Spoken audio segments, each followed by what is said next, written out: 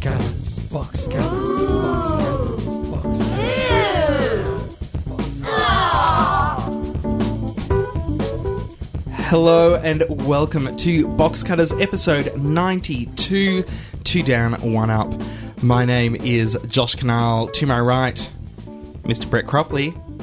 Good evening, viewers. And to my left, bit of a change, no Ross McQueen. Instead, the wonderful and talented Jared McCulloch. Well, thank you very much for having me. Well, welcome to the Box Cutters microphone. So it's your first time. Yeah, it is. And I've been a fan for very long. So it's lovely to be. People can tell. Yeah, they can tell. They can't. They really no, but can. I've been a fan of the fact that you're even making this. I've known that it's on. Well, that's and good. I've always been very happy for you. Well, we, of course, used to work together at Roving Enterprises, and That's right. I was downstairs, you were upstairs. There was a whole power struggle thing going on. Mm-hmm. You were in charge of the coffee machine. Yep. I was often too scared to use it, lest I incur your wrath. The coffee machine was a brilliant thing. I became in charge of the coffee machine because I was the only one who read the instructions, and I soon realised it actually became my power base. Was it just a filter kind of deal or a proper espresso No, machine? I think they call it a semi-automatic. It required extensive cleaning, all kinds of You just put crazy your clip stuff. in there and you can take out the whole office. Yeah, exactly. And one day I walked in late to work and I was surrounded by 10 people going, fix the machine, and I thought, they will never sack me. And still they haven't. And they haven't. No. It's amazing. That's right. They've come as close as they possibly can, but they still can't get rid of me that last day because they need their coffee. Coming up later on in this episode of Box Cutters, we're, of course, going to talk to Jared in extent to a large extent. I will Extensively. Extensively, thank you. I will at some stage work out how to speak English. That'll come up later in the show. Mm-hmm. We've also got Golden Age of Television. I have the envelope here. It's excitement. It is excitement. I haven't opened it yet. I haven't peeked. Brett, have you peeked? I definitely haven't. Jared, do you have any idea what we're talking about? I think I might have just peeked, but I'm not sure. I did try and get it out of the hands of the PricewaterhouseCoopers security guards, but they weren't having any of it. And No. I'm rather bruised now. No, and quite frankly, they're costing us a lot of money. A lot of money. What is money when it comes to the security of the golden age of television? Well, that's true. That's true. We're also going to talk about some new pilots that Channel 7 are getting together.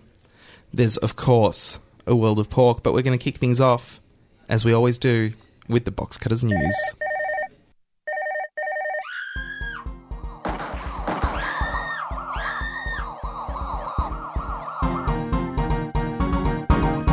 And now for the news.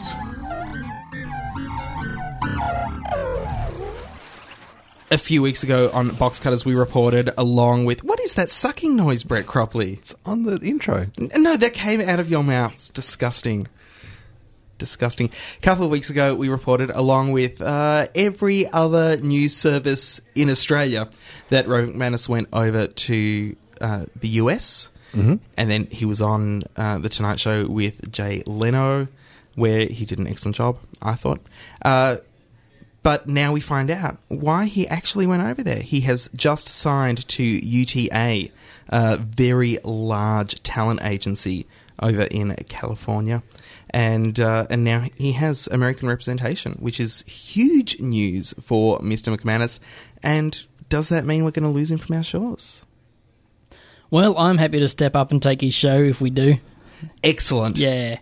Excellent. There we go. All right. I think time's nigh for you to take it over, Jared. Yeah, that's right. Now, I've seen some of the reports, and they are saying, he's going to replace Conan, or he's in line to replace Conan, or he's being considered to replace Conan. Well, the thing is that Conan O'Brien is going to be moving to the earlier slot when Jay Leno retires, and so that'll open up a vacancy. Now, Leno's retiring in 2009. That was announced a couple of years ago, and Conan is definitely going to go and take that place. But the way I understand it is that there's a show on after Conan, Yeah, that's right. which is hosted by a guy. Yeah. And Conan used to host that slot back when Letterman hosted the slot that is now Conan's. Yep. And people just tend to move up the ranks. Isn't that right, Jared? It's sort of how it works, and I forget who works where because I don't have pay TV and I forget how they're all arrayed. But yeah, after the Late Show comes the Late Late Show, and after that sometimes comes the Late Late Show, and so on. And is that the Craig Ferguson show? the Craig Ferguson's there, Jimmy Kimmel's in there somewhere as well, and a few others. Craig Ferguson certainly has made big inroads in the last few years. Who is this mad Scotsman who turned everything on its head when he pretty much just started coming out and complaining about his life instead of trying to do the same jokes as everyone else. And so when they say Rove's going to replace Conan, well, I imagine there would be enormous amounts of American comedians who would be a little bit upset because they really are, as I've said before, lined up like taxis in America. And of course, they're just the national shows. Now, every state has its own TV, every country town has its own TV station. They've all got late night shows. They have that many celebrities around that they have as many variety shows as they like. So I suspect maybe Rove might be in consideration for hosting the spot that becomes vacant after the guy who hosts that show moves on to the show that was hosted by the guy who hosts the other show, who's now gone on to host the other show, who's now replaced Conan. One of the things... Something like that, really. God, the longest way to jump in. Hang on, Jared, if that does happen, will you be going over there to do the coffee machine? I really hope so. Okay. Yeah, because I hear you can't get good coffee anywhere in America. And that's true. really I think I'm on true. a good thing. One of the reasons why Rove might be further up the chain of waiting taxis, though, is the recent appointment of Ben Silverman, who's adapted the foreign versions of Ugly Betty and The Office for US TV, and is also working behind Kath and Kim for the US. So there's a bit of an Australian connection there. So is Silverman's job just to watch shows from other countries, Figure out what he can steal, and then steal them for his own? That seems to be what this article's saying. Right. He could find a job at any Australian network, couldn't he? He really could. Yeah. Except that then he'd have to try and work out what times the show could go on as opposed to what time it was actually scheduled to go on. And I don't think Americans are very good at that. Recently there was the finale of American Idol. It went overtime. The network apologised. Wow. That would never happen here. And I'm not sure he'd want to be coming over to Australia when we see the dismissal of two of Channel 9's high-up execs. Friend of Eddie Maguire's, Cos Cardone. Cos Cardone? Do you know if it's... Cardone, I think I've heard it said. Yeah, Cardone. Has lost his job as head of entertainment, and Gary Fenton will be leaving full-time employment, but will be working as a consultant for the network. And Fenton has done some stuff, which is good. Fenton's been working for Channel 9 Sports Acquisitions Department, which included the World Swimming Championships. Cos Cardone was working on Mick Molloy's The Nation, so maybe not the best position to be in when you've got the Razor Gangs coming through the networks. Well, you know, almost 5 weeks ago now on Radio National, I said The Nation has 5 weeks to go. Which means, as we record this, they have one more episode. One more episode, or I owe Fran Kelly $10. But I did point out last week that it's on the soft night, and I don't know if you how good your memory is, Jared. But what was Rove kind of pulling last year in the Tuesday slot? Oh, it tended to pull between about 600,000 and 900,000 in that slot. Malloy's still like 575. Yeah, which is, you know what... And it's still new, and they're still kind of playing with what they're doing and getting Pete Smith in more. And if you're on Channel 9 and you're doing worse than a Channel 10 show did... Yeah, that's the thing to remember. Rove was up against first-run CSIs we're not dealing and with All the Packer Saints anymore. Things like that. We're not dealing with the Packer anymore. You're not dealing with somebody that wants to be controlling of the Australian TV industry. Well, it seems from this article, Brett, that you're not dealing with anyone anymore. Who's taking over these positions? It says nothing. Well, basically, they're coming in and cost cutting. That's what Razor what Gangs you're dealing do. with now, but though, you still need a head of entertainment. Yeah. You You need or maybe people you don't, to Channel run 9. a Maybe you a don't. station, don't you? Well, yeah, Eddie finished up, I think, Friday about a was month his ago? last business day. No, he actually finished up. he finished the up, yeah. announcement was made about a month ago. But he had his 4 weeks. There 4 was- weeks notice. There was word at that point that nobody would be replacing him. Yeah, which, I just don't understand. I mean, the thing is, and Jared, we've talked a lot on this show about Channel 9 having their hair on fire, which might explain some of the actions that they've taken. And this just seems like more hair on fire, but in a cost-cutting way rather than a programming way. People have their hair on fire. Well, if we have less people with their hair on fire, maybe new people won't let their hair get caught on fire. Seems to be the case. Yeah, and this is, remember, in the absence of Packers, what we have now are kind of Money equity trusts and things like CVC that. agent, And yeah. we know what shareholders across the nation think of excess flab at a company or anyone who's not pulling their weight when it comes to bringing in the profits. So I suspect that that the Packer style of just chopping someone who isn't working we're going to still see similar actions, but just coming from a different perspective. It's going to be like the mob now. The mob are going to be speaking. The mob being the shareholders. They'll Yeah. get rid of somebody like Cardone and put the coffee boy in that position. With any luck, I've set my CV in. $12.75 an hour. But the thing is that yes, they are going to be acting like that, and they're going to be acting from a purely financial standpoint. So No emotion anymore. at well, Channel no 9. emotion or no understanding of how television actually works. And this was always the important thing about having Eddie in that position. Was in that position you need someone who knows a hell of a lot about business and also knows a hell of a lot about television. And Eddie knows a little bit about television. He knows about the shows that he's been doing, but he doesn't really have a sense of how television works as a whole, doesn't have a sense of what people really want, and he didn't have that business sense. And nameless shareholders or faceless shareholders aren't going to have that either. So it's going to be really interesting to see what happens with Channel 9 over the coming years, because you're really going to need someone who does know television in the way that Kerry Packer knew television. I mean, he really knew what his audience wanted. 9 under Packer was unbeatable, and a lot of that had to do with Kerry himself. And the fear that he generated amongst his employees. Yeah, and they all wanted to please him, or at least not piss him off, which, you know, when you're dealing with Packers tends to amount to the same thing. Yeah, and I think that a money company taking over control of the network isn't going to have any of the loyalty that Packer had. No, so I don't know. I don't think it's going to be great news for Channel 9 over the coming years. I made the Carlton analogy As long as they can a few weeks ago. stay in the top 3, I think they'll be happy. Yeah, see, and I don't know if that's going to happen. I mean, The Nation, which, as you said, 575, that is piss poor. That really is piss poor. I think McAuliffe was doing better than that, and that got pulled off air. Yes, but that was under Kerry.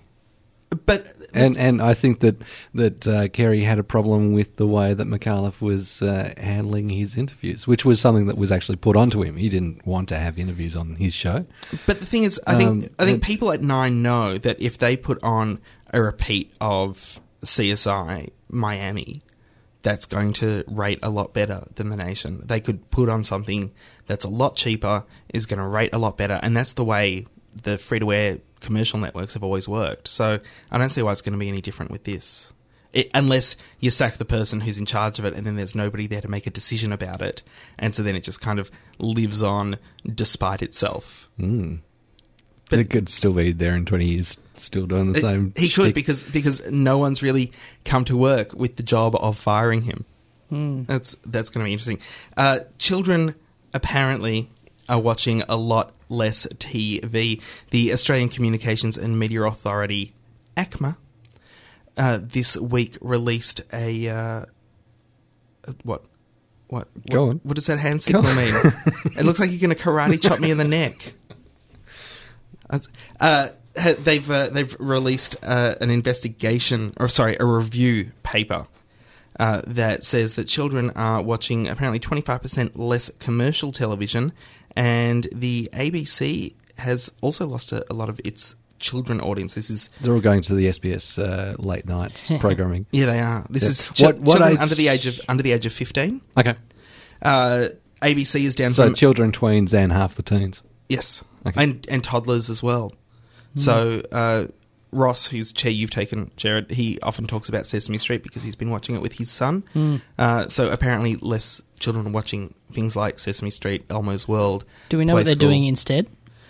No. PlayStation. No, we don't. Yeah, that's what I'm thinking. It could very well be PlayStation. It could just be the internet. I mean, I know 6-year-olds who know how to 6-year-olds. I know 4-year-olds who know how to find their way around an internet browser, and I think that is taking up a lot of their time. It really is. Plus, a lot of families have gotten Foxtel because they have children, because they've got great children's programming on Nick Jr. So I know a lot of parents whose kids only watch shows on those channels. So this report completely ignores the existence of cable TV. Well, I don't know, Brett. I don't think it does. I think it. Oh no, it seems to not completely ignore it, but not have any access to that information. It's a 50-page document. I downloaded it today. I haven't had a chance to read it. I will have read it by next week. In fact, I probably will have read it by the time the show goes up, but I'll maybe write about it on the blog at boxcutters.net with more detail. So yeah, I don't know too much about it, except that children are watching less TV, and that can only be bad for TV. I did read an article yesterday in the press about how children's playgrounds are now so boring because councils and parents are wary of legislation and litigation that children don't like playing in playgrounds anymore. There's no more risk. Therefore, they are driven indoors to do more interesting things where they can take risks, like computer games, for example, or the internet. And so maybe if TV came up with some sort of show about old school playgrounds with lots of risk in them, like they would get the kids coming back. Like maybe a playground with roundabouts. Remember roundabouts? Yeah, that's what the sort about of like thing we don't have. a magical roundabout? That'd be brilliant. A kids show about a magic roundabout. That would be excellent. Yes. Yes. It's never been done before. Never been done. Just imagine. Just imagine. Jared, your Sorry. news. Lost in imagining. Do I have news? I thought I'd just chip in on yours. Oh, fair enough. I don't think I have any. Feel free to make particular up news. anything you want. You can make up news. Brett's done it before. We've got a precedent. Just about all the interesting people have been kicked out of Big Brother. Newsflash.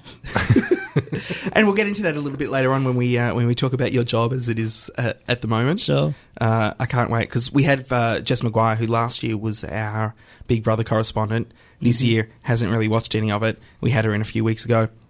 Didn't talk much about Big Brother, so I'd really like to know what's going on. So I'm glad to know you're the person to go to. Yes, but only because I'm paid to, listeners. Fair enough. Naomi Robson is officially out of a job. The expiry date on her contract came and went over the weekend. And That's only 2 years after the expiry date on her career. Hey! And the Seven Networks indicated that it's in no hurry to re-sign the former star. Oh, that cuts. That cuts deep. Her manager, Mark Clemens, said that the Seven Network is very keen to have Naomi stay with them and have offered her some opportunities to stay. But a Seven insider disagreed, stating that the network had no desire to re-sign her. They gave her a 6-month contract to keep her on Dancing with the Stars, which was hoped would change public opinion of her. It didn't, and the network has nothing for her. Now, Brett, I remember you telling me ages ago about some sound file that I'd created and it had all pops and crackles in it, and I said, yeah, I tried to get rid of those and I couldn't. And you said, there's no way you can polish a turd, Josh. Yes.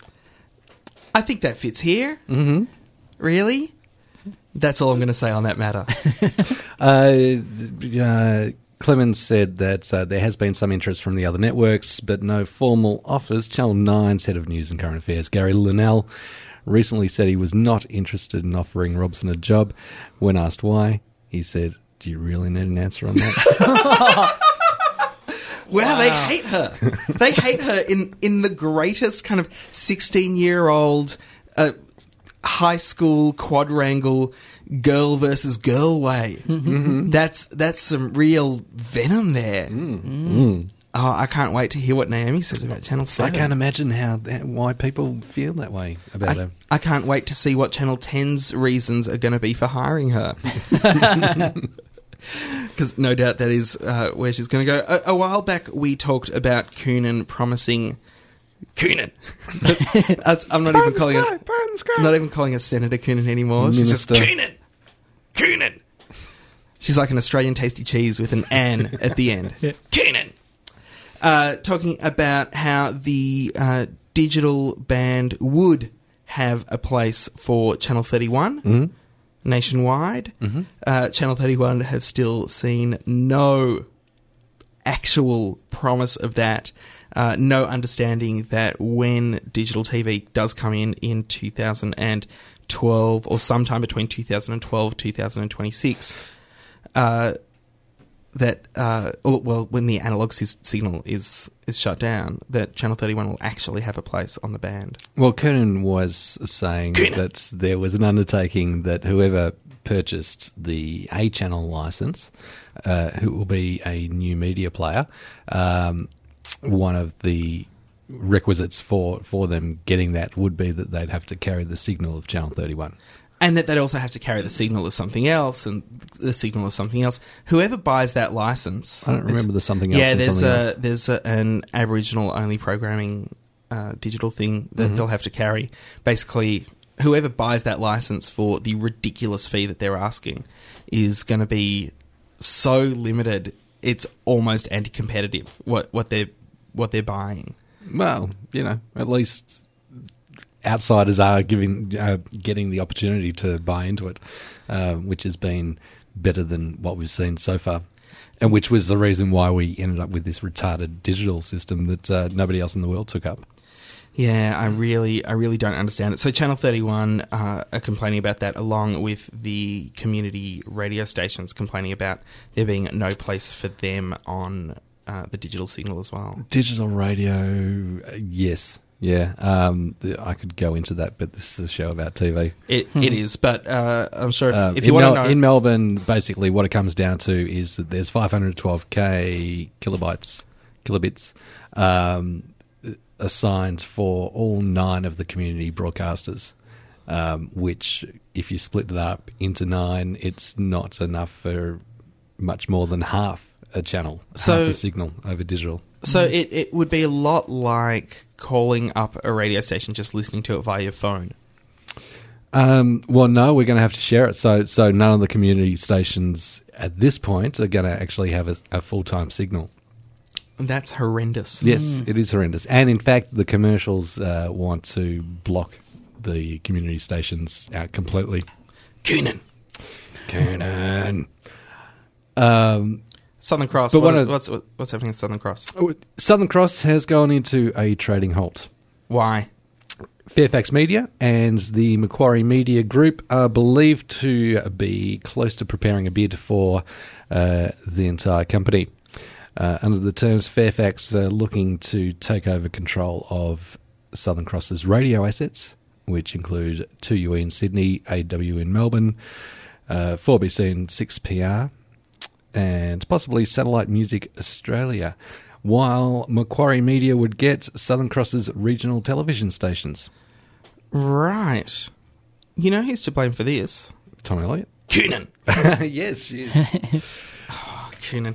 Yeah, this is all really interesting. I mean, Southern Cross has just had a fairly standard, ordinary, but reliable service for the past however many years. I don't see that anyone buying it is going to do anything new to it. I mean, a lot of these country stations or regional stations are in a market where there is no competition, so they're doing fine. There's either the ABC or Southern Cross or the ABC or Win.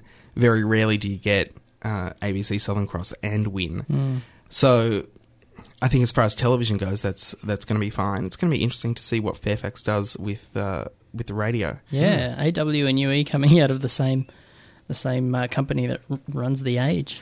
Yes. The Sydney Morning Herald. Yes. Well, The Age has gone tabloid, pretty much. Yeah, that's right. Not tabloid. Well, it's not broadshed What are they anymore. calling it? Yeah. It's like mid Train mid-siege or- friendly. You know, I've spent a lot of time in the US, and a lot of their newspapers are that size. It's not a good thing, not a bad thing, as long as they still have just as much news stolen from the Guardian. You know, I don't think people are going to notice anything different. And lastly, in the news, Brett Cropley, you bagged this story before I got to. Michael Parkinson has announced that his next talk show series will be his last. Yes, he's resigning after 25 years as one of the world's leading chat show interviewers. He's really a fantastic interviewer, although in the last few years he's kind of gotten a little bit, shall we say, lazy? Well, he's had 3 years at ITV over in the UK after departing the BBC, and so he's been dealing with a commercial organisation over there. He's 72. It's probably about time that he did retire. He says he's going to take off next year and write his autobiography and then consider other television projects. Right. Well, good on for him. I mean, Michael Parkinson, along with Ivan Hutchinson, if anyone remembers him, two people that I watched in my childhood that really helped me shape my interviewing style and love of talking to people about stuff that they do. Really? Yeah. You know, I watched both of them from a very young age and went, I like what they do. I'd like to do that later on in life. So it'll be sad to see Parky go from the screens, but he has given us, 25 years of some excellent interviews. So that should be good. And that is the Box Cutters News.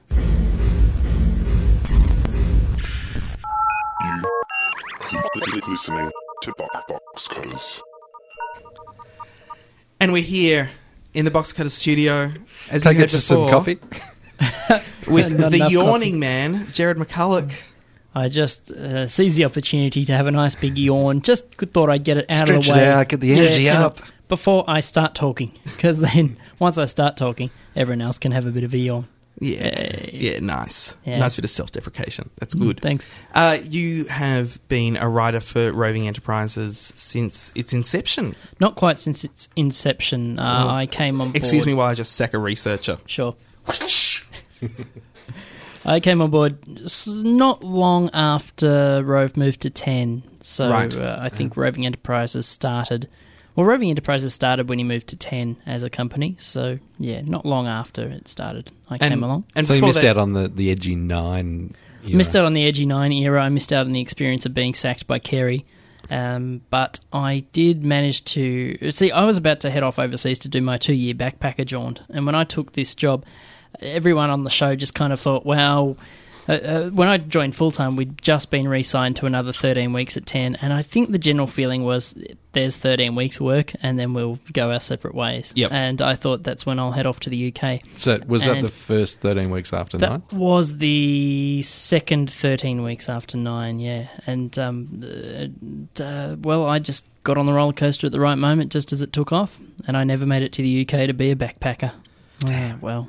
But, so, you've grown a beard. So I have now, yes. I've matured quite a lot in my job, and I learnt how to run a coffee machine. But yeah, since then, just pretty much been staff writer on Rove Live, and then and did bits and pieces on Before the Game and Skit House as well. Did a little bit of audience warm up along the way. And you also, before that, you wrote for Totally Full Frontal. Yes, started at Full Frontal in the dying days when it was kind of good back at Channel 7, and then I did Totally Full Frontal at 10 So that was as well. before Vic Plume came on It was board? before Vic Plume, yeah. I enjoyed some of Vic Plume's work, actually, on Totally Full Frontal. He's a man who makes me laugh. I heard him doing a voice for something the other day. He does. I believe he's one of the dogs. I haven't had it confirmed, but I'm pretty Yes, sure yes, he is. Yep, Home Vic Hardware. Plume and Greg Fleet are the Home Hardware dogs. So it's nice to see Vic still in work. But yeah, so I did a couple of. That's where I cut my teeth on the sketch shows, and then did a very brief stint on a Comedy Channel live show called The Big Schmooze, which was hosted by Matt Hardy. Where my job, and it paid my rent for a couple of months, was to pretty much turn up on the night and see how they were going to humiliate me tonight. And tonight, right. there's a story about, some bondage guy being into cricket. So tonight we've got you dressed up as Don Bradman if he was into bondage gear, and I would have to walk out in a codpiece and fishnets, wielding a cricket bat and wearing the baggy green. Well, and just it was. thank the gods of television, no one had Foxtel back then. Well, that's the beauty of it. Yeah, no one saw me ever. And was the timing on that one of the reasons why Dave O'Neill was picked up by Austereo? Was that kind of just before they did the jump? I couldn't tell you exactly there. Yeah, I think that was happening. I think Dave was getting to radio before that happened. He was on Breakfast at Triple R. Well, and before that, did the excellent Ossobuco show with Vic Plum. Yes. Exactly, but he'd already started branching into a little bit of commercial work. He started with Matt Tilley on Hedge Burners on Triple M, I think, on a Sunday night before Big Schmooze. I think, if my chronology is right there, but. Yeah, anyway, so, but Big Schmooze ran for 2 years, and I was only involved with the first one, and I was officially told by one of the other writer/producer types there, it's not that we decided not to use you, it's just like, we never got around to discussing if we were going to use you, and then suddenly it was the first episode, and, it went all right, so, yeah, sorry. Which is completely different to commercial television, where you'd be told, we have every plan to use you. Every plan. Yeah, it's the direct reverse. Every plan to use you. Yes. Yes, we do plan to use you. Yeah. Of course we plan to use you. And then you go, hang on, the Jared McCulloch show went to air last night and I still hadn't got a call. Are you sure you're going to use me? Oh, no, mate, we loved everything. Everything was worked, everything was fine. We're just ironing out some stuff in the show. That's right, yeah. We love the title, great title. Yeah. So tell us about the nature of writing sketch comedy. When you're in, say, writing for Totally Full Frontal or Full Frontal, and you're working for something like that, are you actually in the offices a few days a week just banging out sketches? Are you working with a partner? How does that actually work? It really changes around depending on how you like writing. Some come into the office, some are at home. Quite often you'd start writing, contributing from home, and then if your show promise, you actually get given a bit more money to come into the office. And people sometimes find that work well with others and sometimes not. And you, especially in the early days, have to generally take a lot of instruction from the head writers. They're very important in sketch shows, just in trying to collate a writer's room full of writers into some kind of coherent angle, a coherent feel to the sketch show. And at the same time, trying to take on board all the many producers that tend to be involved with these shows and what they think, and massive budgets and wardrobes and location shoots and all that sort of thing.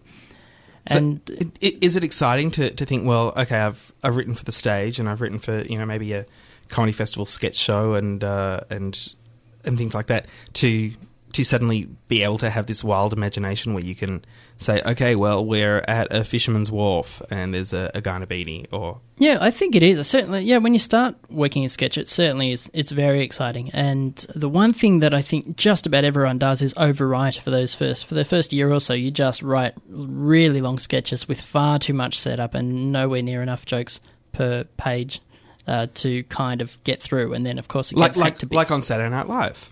Yes. Well, they still do that to this day, exactly. But that's... Oh, sorry, I had a really great point to make and now I've forgotten it now. So you were saying that people start out overwriting. Yeah, they generally do. I mean, it takes a while to get used to just writing for, especially commercial tally. And I was looking at some old Full Frontal tapes the other day and I couldn't believe even back then, and this was only 97, just the amount of time we would get to set up a joke. Or if we were doing, that was back in the days when you used to be able to actually do political satire and commercial sketch shows, which isn't much you see much these days. And you'd sort of go, okay, here's an interview with Amanda Vanstone. First, let's have Maxine McHugh explain the whole topic for 45 seconds before we start doing the gags. And was that a 1 hour format? Such a luxury. Yes, it was a 1 hour format. I guess you got to fill up the air. Yeah, you do. Somehow. And you know what? There's a bit of a school of thought among my sketch writing friends that when in any 1 hour sketch show, you'll get maybe 20 minutes of good and 20 minutes of filler. And, that's why sometimes you kind of sit there watching any sketch and you go, oh, that was lame. And then sooner or later you'll find yourself chuckling and think, well, there should be more like that. And that's the problem. I think networks have, especially in recent years, come to start demanding or expecting hour-long sketch shows. And it's almost more sketch than a writing team can write in a week, especially if you're working on kind of a week's turnaround in the production week. That's a lot of tally to make. No, but in Studio 60 on the Sunset Strip, that guy writes an hour and a half of television by He's himself. on drugs. Yeah. By himself. That's right. But then, like, Comedy Inc. looked like it had 24 writers on it. It was. Is there any advantage in having a massive team like that, or like just a little one man do the whole lot? Oh, that changes from show to show. I think it just depends on how much creative control the writers have, which is usually not very much. Mm-hmm. But if you do, I mean, look at DJ, and they had a really close-knit team. It was kind of, they didn't take too many contributions from outsiders, and they turned out what was a pretty strong show. And Late Show, again, just that small team, that Working Dog became the Working Dog team, because they had a certain vision and they worked really well together, and they were able to, they just proved that it can be done, I guess. Well, and The Late Show was a very different show because that was almost entirely personality driven. Yeah, very much so. Whereas the D-Generation or Australia Standing in It were just basically just sketches. But you did have these very talented people working together very closely. And I don't think that happens as much anymore. I mean, when you look at shows like Totally Full Frontal, Fast Forward, and also shows like The Big Bite, shows like Comedy Stink, where you do have 100 million writers who are all doing different things. It seems to sometimes be a case of too many chiefs. Yeah. But sometimes too many chiefs, sometimes too many Indians. It's just I think we've forgotten how to make sketch comedy a bit in this country. Part of it, I think, is in chasing viewers. There are very broad sensibilities brought to any sketch. It's really hard to write anything kind of new or clever. Just about every sketch you see these days on commercial telly really follows the kind of commercial formula. Yep. You've kind of you feel these days like you've seen the sketch before, even if the joke might be new, even if the personality that we're making fun of is new. You still kind of it's not very often that you see something that just makes you go, wow, that was edgy and different and unexpected. Maybe it's just the fact they've all been around so long and we're running out of those new ideas. But it is something that we saw for a large part in the first series of Skithouse. I thought the first series of Skithouse was really different. I mean, they did have very short sketches in there. Second and third seasons were completely different. But the first season, and I know because I knew people who were working on it, that they were editing very heavily and they were a couple of seconds too long and had to cut more out. And we ended up with an entire show of just 30-second sketches where it was set up joke, set up joke, set up joke. But obviously too expensive to make or too expensive to maintain that sort of energy. That's right. Skithouse did something unusual too, which is they really recruited very heavily from the comedian pool. They really brought a lot. It had been a while since anyone had done that, which is to bring a whole lot of comedians who can write their own sketches onto a show. So a lot of those, especially in the early days, it was the cast themselves generating the characters. The other thing that Skithouse had, it was very heavily character-based. So they kind of brought a lot of their own ideas and they knew what they were doing with them. The realities of making a sketch show are that once they get into shooting, it's almost impossible for the cast to find the time or the brainpower to keep that writing going. So that's when you need more writers to come on board and continue writing for the existing characters and the existing cast. But and that was, I think, a strength of Skithouse certainly in its early days.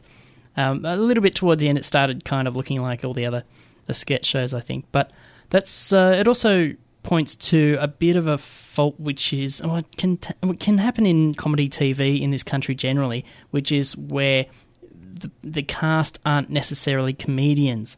Quite often they are actors who think they're doing comedy, and they've come out and they can tend to overact. They can be a bit hammy, and unfortunately, the director also thinks he knows comedy, and the producers think they know comedy, and with humour being as subjective as it is. By the time all these people who know comedy have made a comedy show, the last people who, frankly, the writers are the only people in the room who know the comedy, and it's just a mess, really. But if you can get actors who can be funny, if you find actors who are comic actors, not necessarily just actors who are doing a comedy show.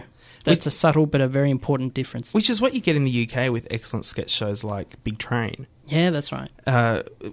Again, very rare, but what they do there, which is part of the whole British model, is they've got the writers writing, and some of the actors are also writing, and they do that for a concentrated period of time, shoot a 6-week sketch comedy show, and they've taken 20 weeks to write it. Yeah, that's right. And that doesn't happen here. You've got a week to write, a week to shoot, a week to write, a week to shoot. That's the luxury of the TV license in Britain. You still have to pay to have a TV, and that money just goes into the BBC pool. And the other thing is that the BBC has more than 7 national radio stations, and then it's got lots of regional radio stations. In this country, if someone goes to your comedy festival show and thinks you're funny, if you're lucky, you might get thrown onto television where you'll get burnt up really quickly and forgotten about. But in Britain, they just nurse you through this radio program. You'll start on a little BBC show, and then you build your own following. Maybe it's a live show, and audiences come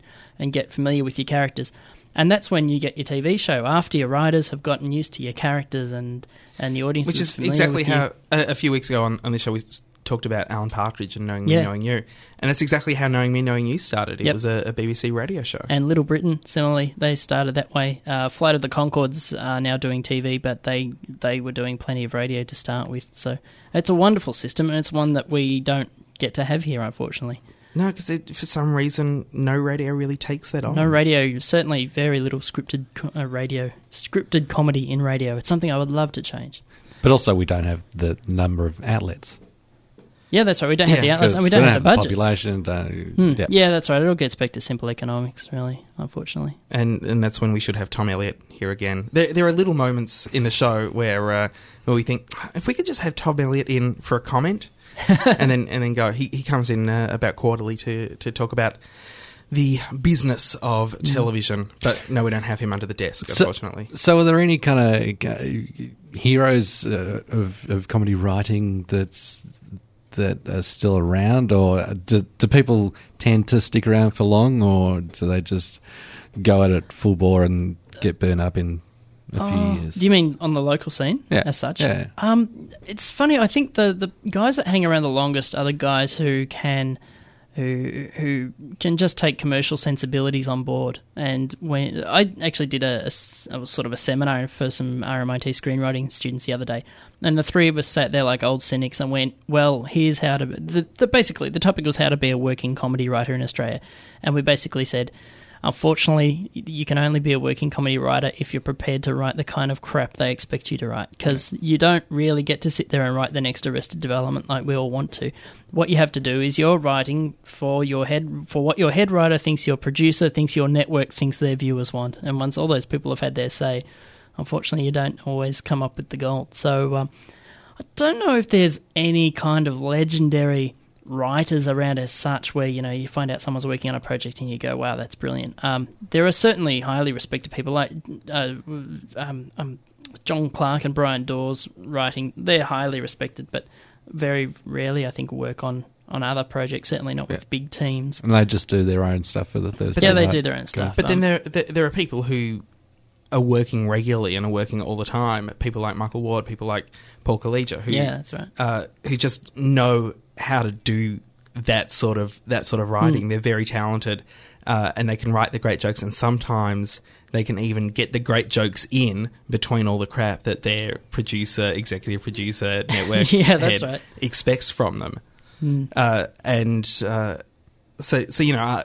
I see their names come up on everything and just think, well, good on them, because they're actually making a living fairly regularly. So do you think Paul Collegia hasn't actually been able to get any of his stuff through on Malloy as yet? Or, no, I think the problem with Malloy is that you not only have your producer, your executive producer, your network head, you have about 5 to 10 of all of them, plus everybody just waiting for you to fail. So I think the problem with the Nation is they're just too scared to do what they want. If they actually went ahead and did the show that they wanted to do, I have no he doubt could be pissing on set again. he could be pissing on set again, or it could be as good as Mick's recent radio show Tough Love was in its first year. I think that there is that opportunity there, and it's just not going to happen because they're too scared to do anything. Jared, thanks so much for giving us an extensive chat.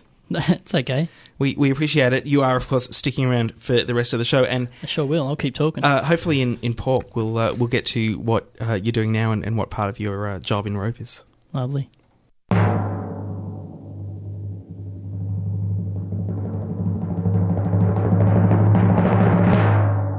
And now it's time for the golden age of television. That's better. The envelope, please.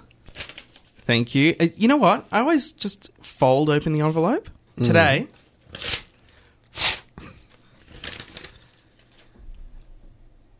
Buffy and Firefly. Ooh, there's a pattern on that. Both Joss Whedon. Both Joss Whedon shows. Buffy the Vampire Slayer was a Joss Whedon show taken from a film that Joss Whedon wrote the script for. But Surprising Angel's not in there. No, Angel's not in there. Oh. Did you check? Double check? Nothing else is falling out of the envelope. Maybe I ripped it when I ripped the... No Angel there. Nothing. Huh. So the lights are going crazy. They are. Buffy the Vampire Slayer, taken from or adapted from the screenplay that Joss Whedon wrote for a feature film that was made into a feature film that I really liked and nobody else in the world did.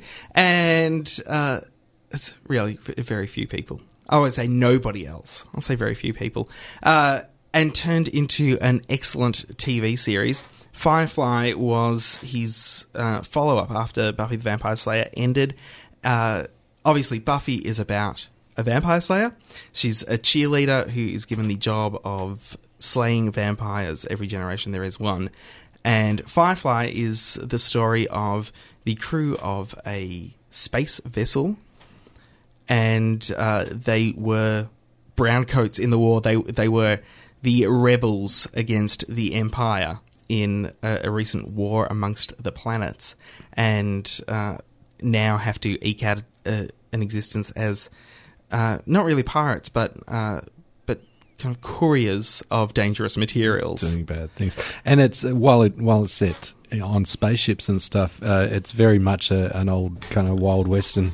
Well, and this is the story. thing with both of these shows, and yes, they're both Joss Whedon shows, but they have similarities that bring them into golden age of television. Beyond that, one of them is this cross genre scenario. Firefly did have the Western element. Very strong Western element. I mean, people still rode and horses. literally, because they would pull into planets and people would be on horses and it was all desert and you'd have gunslingers and stuff like that. So you had the combination of space and desert for your Western space epic. But, you know, the space and Western linkage has gone way back. Star Trek. Outland. Sean Connery, it was basically High Noon, but set on Mars. When was that made? Mid-70s, 73, 75. So before that, Star Trek was actually a lot of the shows that were popular at that time were shows like Gunsmoke and Bonanza, and Roddenberry came up with Star Trek, and people said, "Oh, we don't really like this space stuff." And he said, "Well, it's just a Western," and it was just a Western. It was about people going into a new town every week, meeting baddies, having fights, and there were lots of desert scenes in Star Trek. And the captain getting lucky with every alien race. Firefly is the first one I've seen that really takes it to that extreme level of, yeah, there's no mucking around here. This is exactly what we're doing. It is a Western with spaceships, essentially. And Buffy, in the cross-genre scenario, was a teen drama with vampire slaying. And the perfect combination of those as well, and making no buts about it. It was teen drama, but it was also horror. And it was back while 90210 was still being produced. In its last years, as it was coughing its last cough of Donna. So here we had a situation where we knew about teen dramas. We knew what teen dramas should be. We also knew about horror shows. There were shows like The X-Files. We had never seen a combination of them. Not only that, we had never seen teenagers talk the way these teenagers did in Buffy, which was the way we talked as mid-20-somethings. And I think that's why Buffy originally got the cult following that it did, because all of these 20-somethings went, hey, sure, they're teenagers, but they're really us. And we understand that Joss Whedon is really writing for us. And this is our show, and this is the first show that we can call our own. As opposed to 90210, where it was all 30-somethings. Well, yes, it was 30-somethings cast, and it was 30-somethings writing, and it was... but even then, it was 30-somethings writing what they thought teens wanted to see. Mm-hmm. Here it was a 30-something writing what he knew 20-somethings wanted to see. So as far as the cult status goes, this was really the first show that our generation could call our own and build itself up that way. Plus it had fantastic characters. You really wanted to get to know them and some really good acting. Firefly, again, excellent acting, really strong script with some fantastic dialogue, and dialogue is also what really makes these shows special. The Firefly dialogue includes swear words in other languages because that's part of their Cantonese, which was about the Earth languages kind of evolving and being melding. English and Cantonese, and so both of these really superb shows that definitely deserve to be in the golden age of television. Also, interestingly, one of the few free-to-air network shows, or two of the few free-to-air network shows that we've got in the golden age of television list.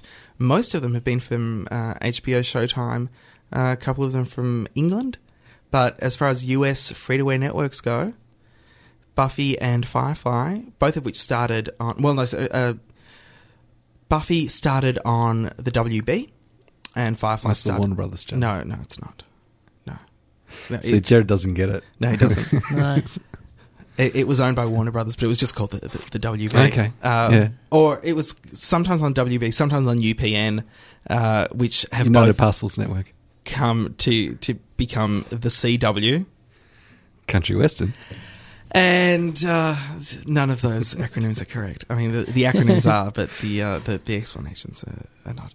And So Buffy went from WB to... WB/UPN. And did they do... to Fox. Fox actually bought Buffy from season 4 onwards. And did they kill her off as it was finishing up on one network? A Yes. little bit like Yes, they did. Country Practice, where they burnt down the town and They it was did. heading over to Channel 10? There was definitely closure because Joss Whedon promised that there would be closure for that network for Buffy, and so you could really just end the series there where it left the WB-UPN conglomeration, and then started anew in a way on Fox. It was a slightly different show. I think that was also the time that they were in college. Things were getting very different for them there. The reason Angel's not there is because it was purely a spin-off. Mm-hmm. It didn't have that same dialogue style. It wasn't really cross-genre. I mean, it was... You could say it was mystery and horror, but those two are seen together so often. So it doesn't have any of those elements that we love. It was still a great show.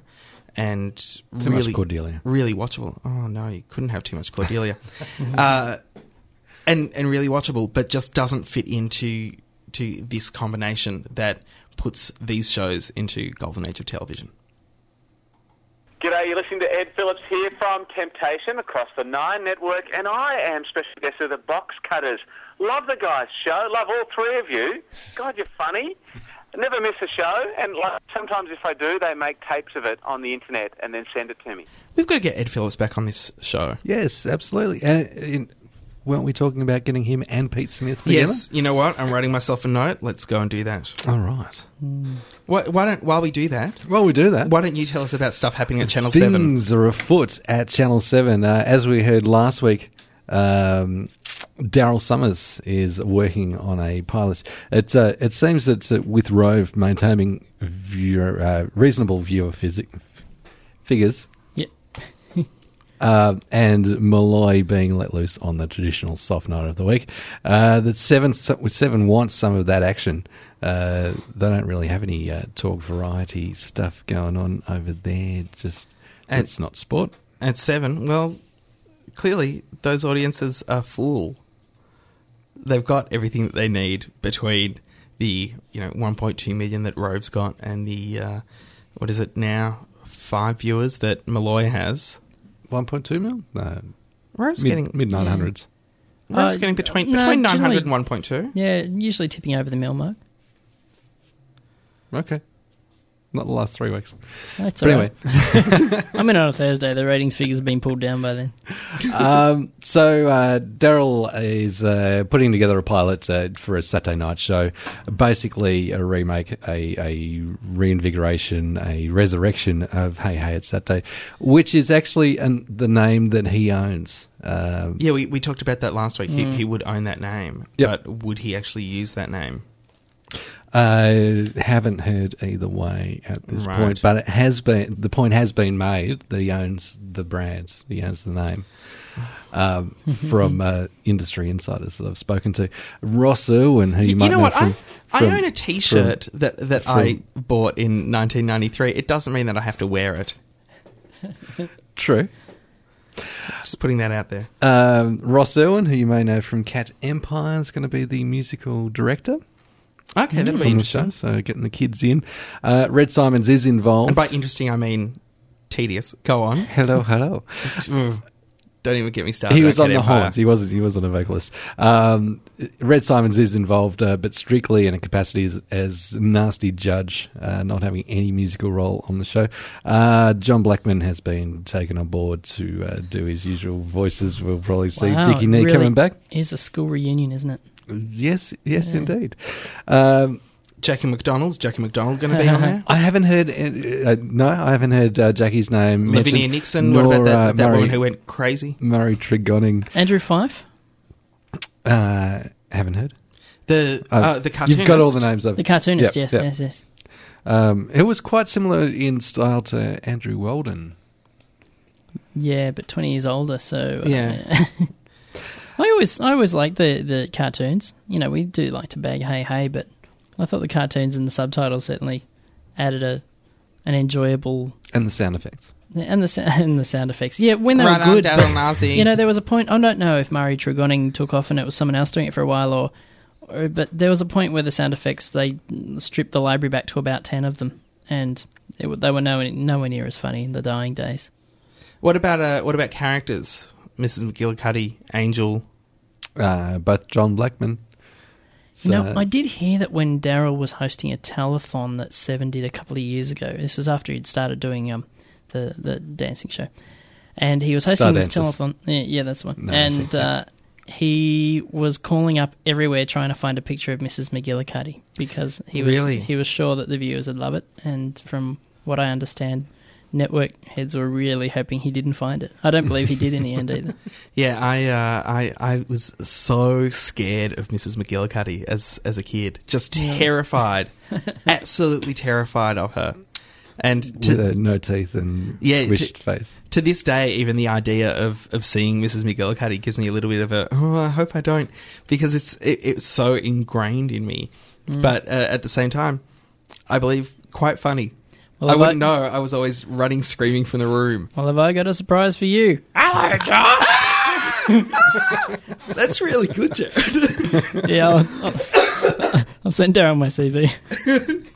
Now, the word I've heard from my sources on Daryl's project is that he'll be insisting on filling the executive producer role, which Seven aren't likely to go for. Even without a producer role on Star Dancers, he still likes to act as if he is one when he's on the set. Short man syndrome. Well, sure, Daryl syndrome, maybe. Maybe. Yep. What else have Channel 7 got in the works? Andrew O'Keefe is putting together a variety show deal. pilot. No deal. This has been around. The story's been around for a long time. He's been talking about it for a long time. Oh, I think he's he's been a wanting to get celebrity. it up for a while. Yeah. To run several nights a week, and O'Keefe names Johnny Carson as his inspiration. So that kind of a Tonight Show. Great. So basically, he's just going to wear a fez.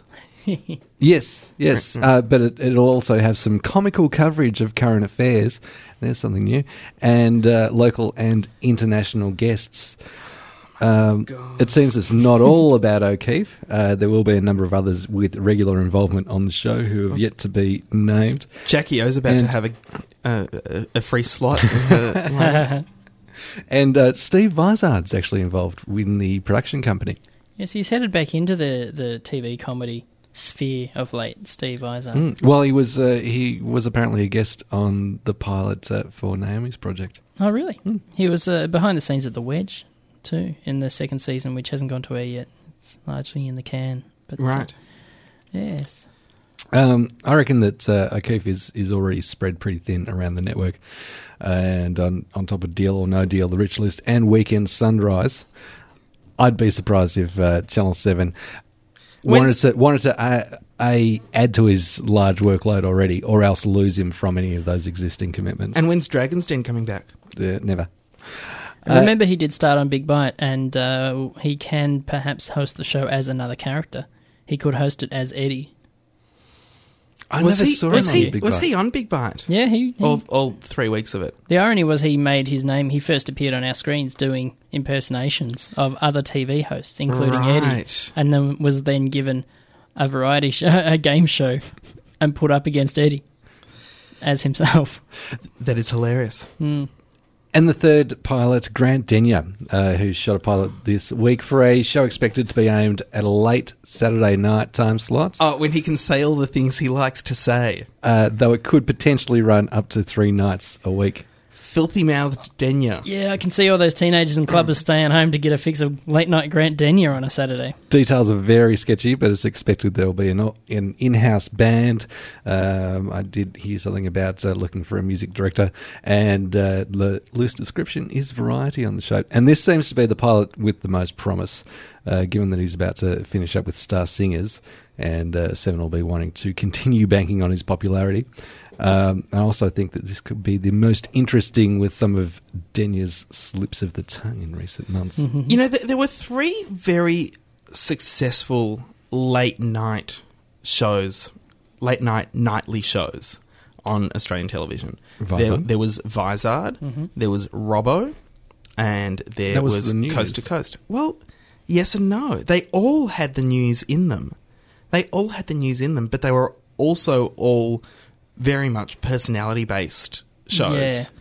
What you're gonna get with O'Keefe and Denyer is not a great personality hosting the show. O'Keefe, I think, comes across almost entirely as arrogant, and no one really wants to... You know, he's not endearing in any way. He's good at what he does. He's a very good game show host. But no, I don't think he's endearing in Cute and any teddy way. bearish. You'll get competence, but will you get warmth? Yeah. Yeah. I don't think you'll do And will you that. get edge? And Denyer, well, he was the weatherman. Yeah. I mean, I really think they're punching above their weight in these scenarios. I really do. But good luck to everybody.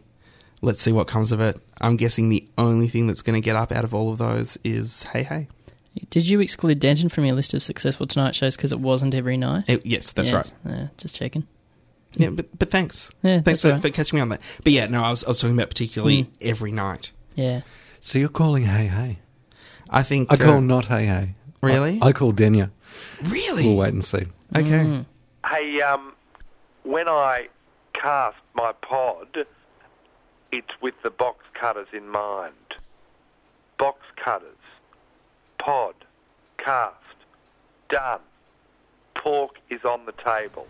Brings us to the wonderful pork segment of Box Cutters. Now, Jared, pork is basically where we talk about stuff that we didn't get a chance to talk about during the rest of the show. The one thing we didn't get to talk about is what your job is currently on Rove. You mentioned that you come in on Thursdays and that's when you do your writing. Yeah, I do a day's riding on usually on a Thursday. But more importantly, what's your Sunday night job? I have a crucial job on the Sunday night. Before Rove goes to air, there are usually 2, sometimes 2.5 hours of Big Brother.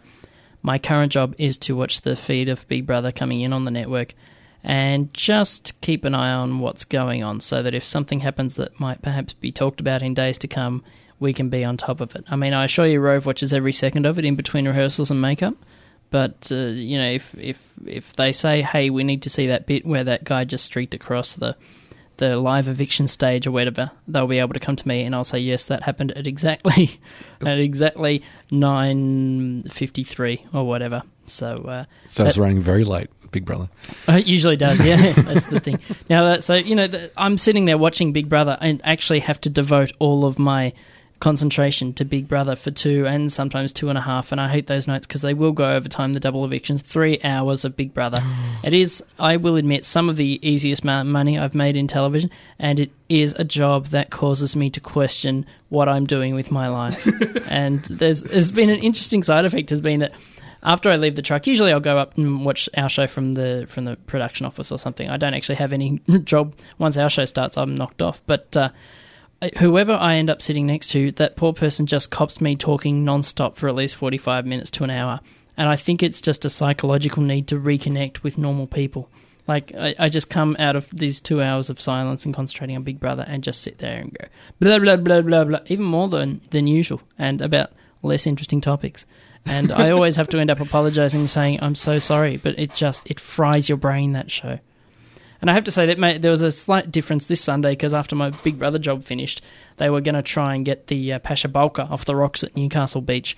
And I was watching the feed of the ship that was coming in on the news satellite just in case something happened. They were going to try and lift it at 9 o'clock. And, if it fell over or something, I would have been there waiting. And so I watched a ship that wasn't moving anywhere in the dark for an hour. Did they have the cables break that time, or was that the Saturday No, night? the most exciting thing was they noticed an oil spill, so they stopped moving. Of course, it was quite last. so fast. Yes, This is just they're talking Sunday about night. the oil Yeah, spill. That's right. Today.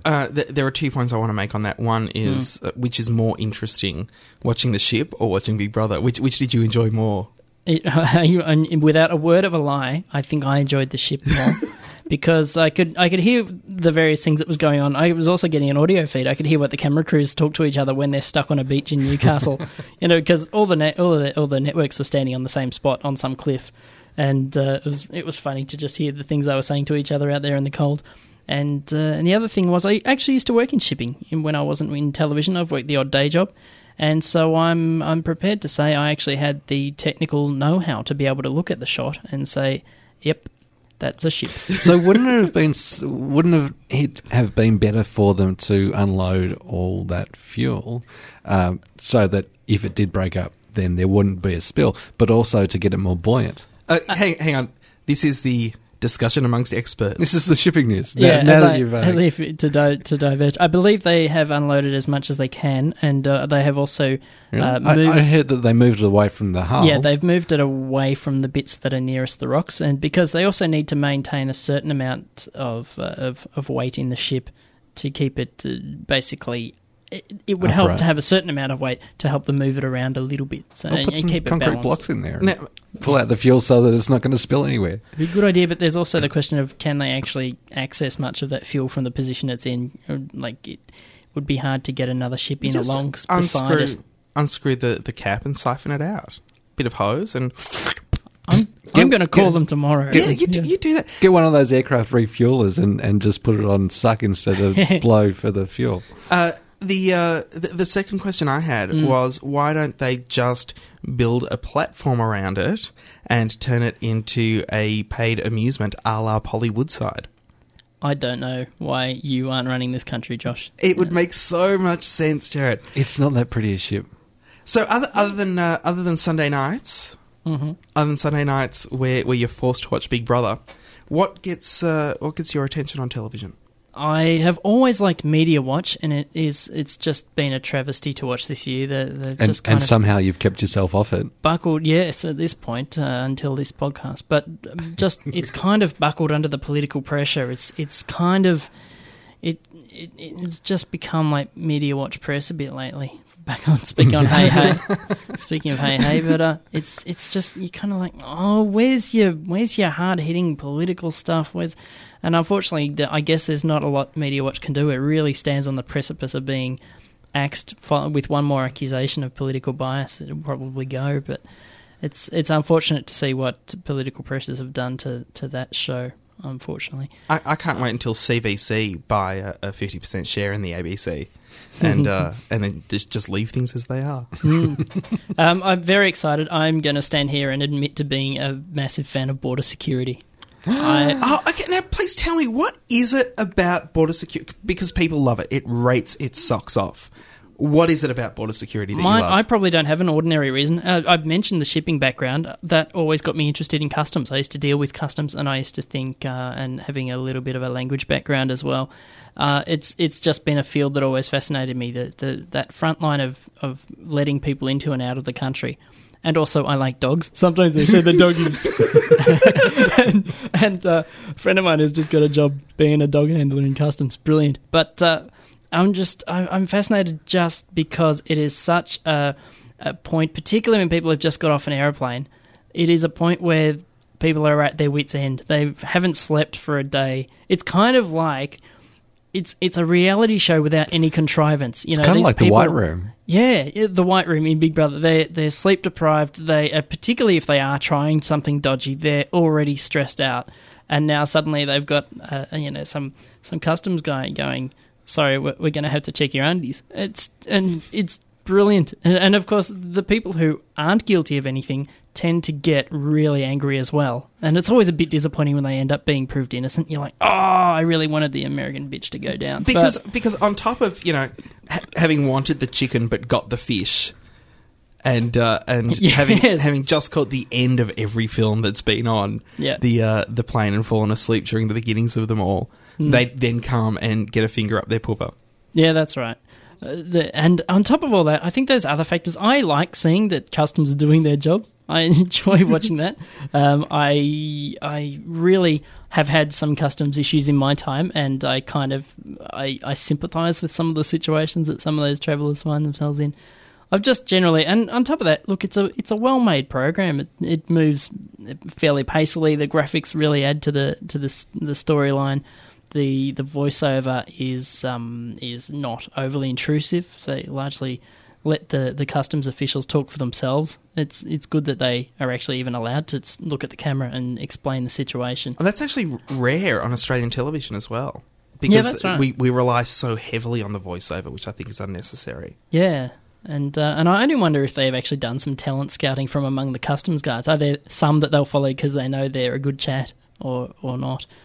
And I particularly enjoy when they've really nailed someone for 20 Ks of heroin and they still will sit there and with a straight face and a perfectly deadpan voice just, talk logically and calmly to them and say, well, I am going to have to turn you into the federal police. You do face a possible life sentence. You will need to sign this form that we didn't harass you in any way or something like that. I haven't seen many of the new episodes where they've gone actually out with the patrol boats and all that stuff. I'm mainly there for the airports, and I really enjoy it. I mean, what time's that on?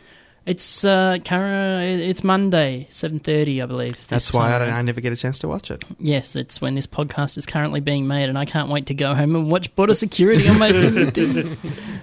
Jared, thanks so much for coming in and being our Ross for a day. That's no trouble at all. Excellent work, and thank you very much for going to the trouble to grow the beard for it as well.